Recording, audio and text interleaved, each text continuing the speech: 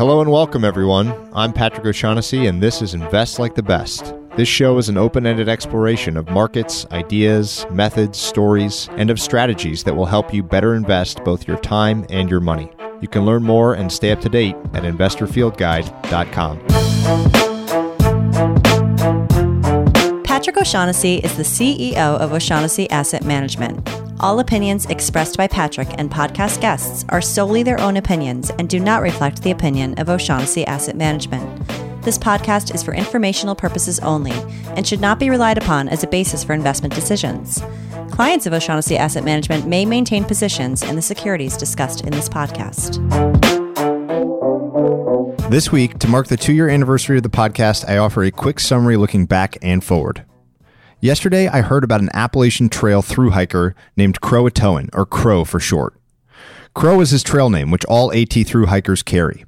Importantly, you can't give yourself a trail name. Someone else has to name you along the way.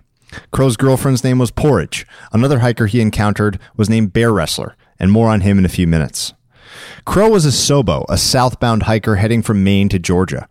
This is a far more unique route, as most thru hikers are Nobos hiking north. These hikers maintain a rich culture.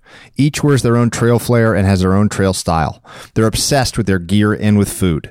They develop their own improved walking method to cover ground efficiently.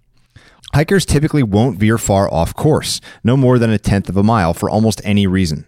Crow once left a meaningful gift he had received by a riverbed, realized it 2/10 of a mile later, and just kept moving. 2 exceptions to this rule are to visit a brewery or find some homemade ice cream. Now, there are different types of thru hikers. White blazers are hikers who follow the Maine trail, lit by the famous white blazes marking the way. Blue blazers often go a step further, exploring side trails in addition to the main trail. Green blazers smoke weed the whole time. There are other colorful ones I'll stay away from here because they aren't safe for work. Apparently, you can spot an imposter in a number of ways. My favorite was that anyone wearing big, sturdy hiking boots should be questioned, because most thru hikers realize quickly that they're too heavy and opt instead for lightweight shoes. Crow had a nice pair of Altras. This brings us back to Bear Wrestler. Around a campfire, Bear Wrestler was telling Crow and his girlfriend all about his long trail adventures and feats. But Crow noticed that Bear Wrestler was still chubby, carrying 40 pounds of fat. This is a second way to spot a potential imposter. When hiking intensely for months on end, it is impossible to keep any weight on. So Bear Wrestler was clearly a yellow blazer, which is a type of hiker who drives between trailheads instead of hiking the entire way like purists. As I heard about Crow and his adventure, I was thinking about what to say in this short episode about what I've learned across 2 years running this podcast. What I quickly realized is how many yellow blazers there are in the world, and that at many times in my life, I too have been a yellow blazer, opting for easier but less authentic and less interesting routes. The podcast is part of a portfolio of things that I put in place in my life to try to avoid being a yellow blazer, to instead push myself to be more like a blue blazer, exploring anywhere I can. Looking back on the incredible guests I've had, I realize now the common mindset that unites them, and I'd like to highlight that mindset here. Even though my guests have come from just about every conceivable background, investing and otherwise, they are all in persistent and consistent pursuit of original experience. Now, that might sound obvious, but it's quite rare to meet people whose default is to chase original experience. These people stand out quickly to me now because I can recognize freshness in them, patterns that I haven't seen 10 other times elsewhere. I now think to myself often, am I doing this because it's conventional or because I'm watching what other people do? I think if you do the same exercise, you'll be alarmed by how often the answer is yes. Diving a bit deeper into what unites so many of my past guests, there are 4 elements that I see over and over again. The first common trait is deep curiosity. My take on curiosity after meeting all these people is that it works best in 2 ways: through building units of exploration and through embracing strange intersections. When people ask me what I do, I'll now sometimes just list the actual things that I do instead of a job title. So I say I read books, papers, and articles. I run tests on data using many of the same scripts and tools. I have tons of individual conversations with people in nooks and crannies of the investing world. I talk to clients and prospects. I write letters and white papers. These are my units of exploration, and I expect that I'll keep repeating each of them forever. I have no clue where that might lead, but I'm confident that through curiosity-fueled repetition, I'll find good stuff. My close friend and most frequent podcast guest, Brent Beshore, has looked through 12,000 business deals. Talk about repetitions. I think curiosity and the interesting investing opportunities that it creates is just a set of habits. Finding the right habits, the right units, if you will, is a great start. I also often see what I call strange intersections. Picture a Venn diagram with tiny but interesting overlaps. Some of the most intriguing things I've learned about live in these strange intersections.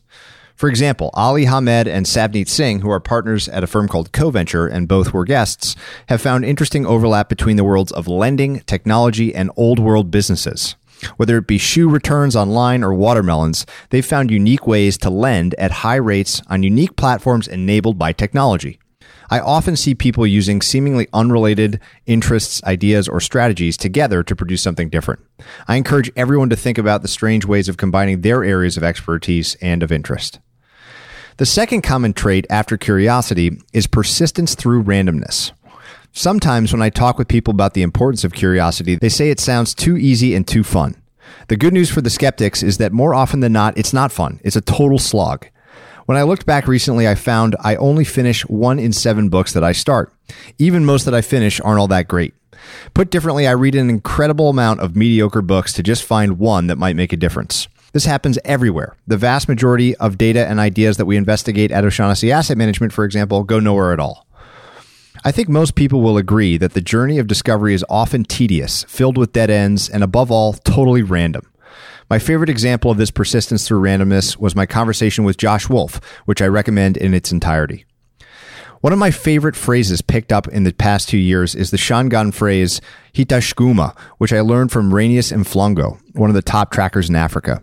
What it means is, we will find it, and Rainius will keep muttering it when he loses his track and struggles to find the next one. Everything is hard and usually much harder than we can fathom. All the best people I've met through the podcast, just don't let that stop them. They also seem to develop an awareness of this constant difficulty and just become used to it. Now, this second trait, persistence through randomness, is perhaps my favorite way to test for yellow blazers. There are many people in the world of business and investing who can talk extremely well. But if you keep peeling back the onion, asking more and more specific questions of a yellow blazer, you'll find nothing original. But when you do hit on something several layers down that you've never heard before, that to me is a mark of persistent inquiry on the part of the person I'm asking. That's the kind of person I'm after. The third trait is risk management. It's tempting to view uncertainty as a sort of risk, but I think that's a large mistake. All the good stuff is found in places that hasn't already been mapped. In fact, to take the idea of original experience a step further, what is common across the people I've met is not just having the experiences, but then bringing some sort of order to the chaos they find in uncertainty back to others. This isn't risk, in my opinion. If anything, not seeking out chaos is what's risky. But then there are the conceivable risks, things that could go wrong that we can list ahead of time. On this front, guests were often very thoughtful, developing plans to be deployed when specific risk scenarios played out. I loved Mike Zapata's story about the darkest night. He and his SEAL team would prepare and practice every tiny detail of a mission, creating plans for all risks, then wait to attack until the darkest night they could, because even though the conditions were hard in the dark, their preparation and risk mitigation would shine in that difficult environment. More specific to investing, many of my guests have a clear focus on downside risk protection. Several people have told me that there are common ways that things go wrong, but many more and unknowable reasons that things go right. So instead of trying to predict what will work, focus on avoiding the common pitfalls. My favorite example again came in Africa, being told 100 times not to run when lions charged us.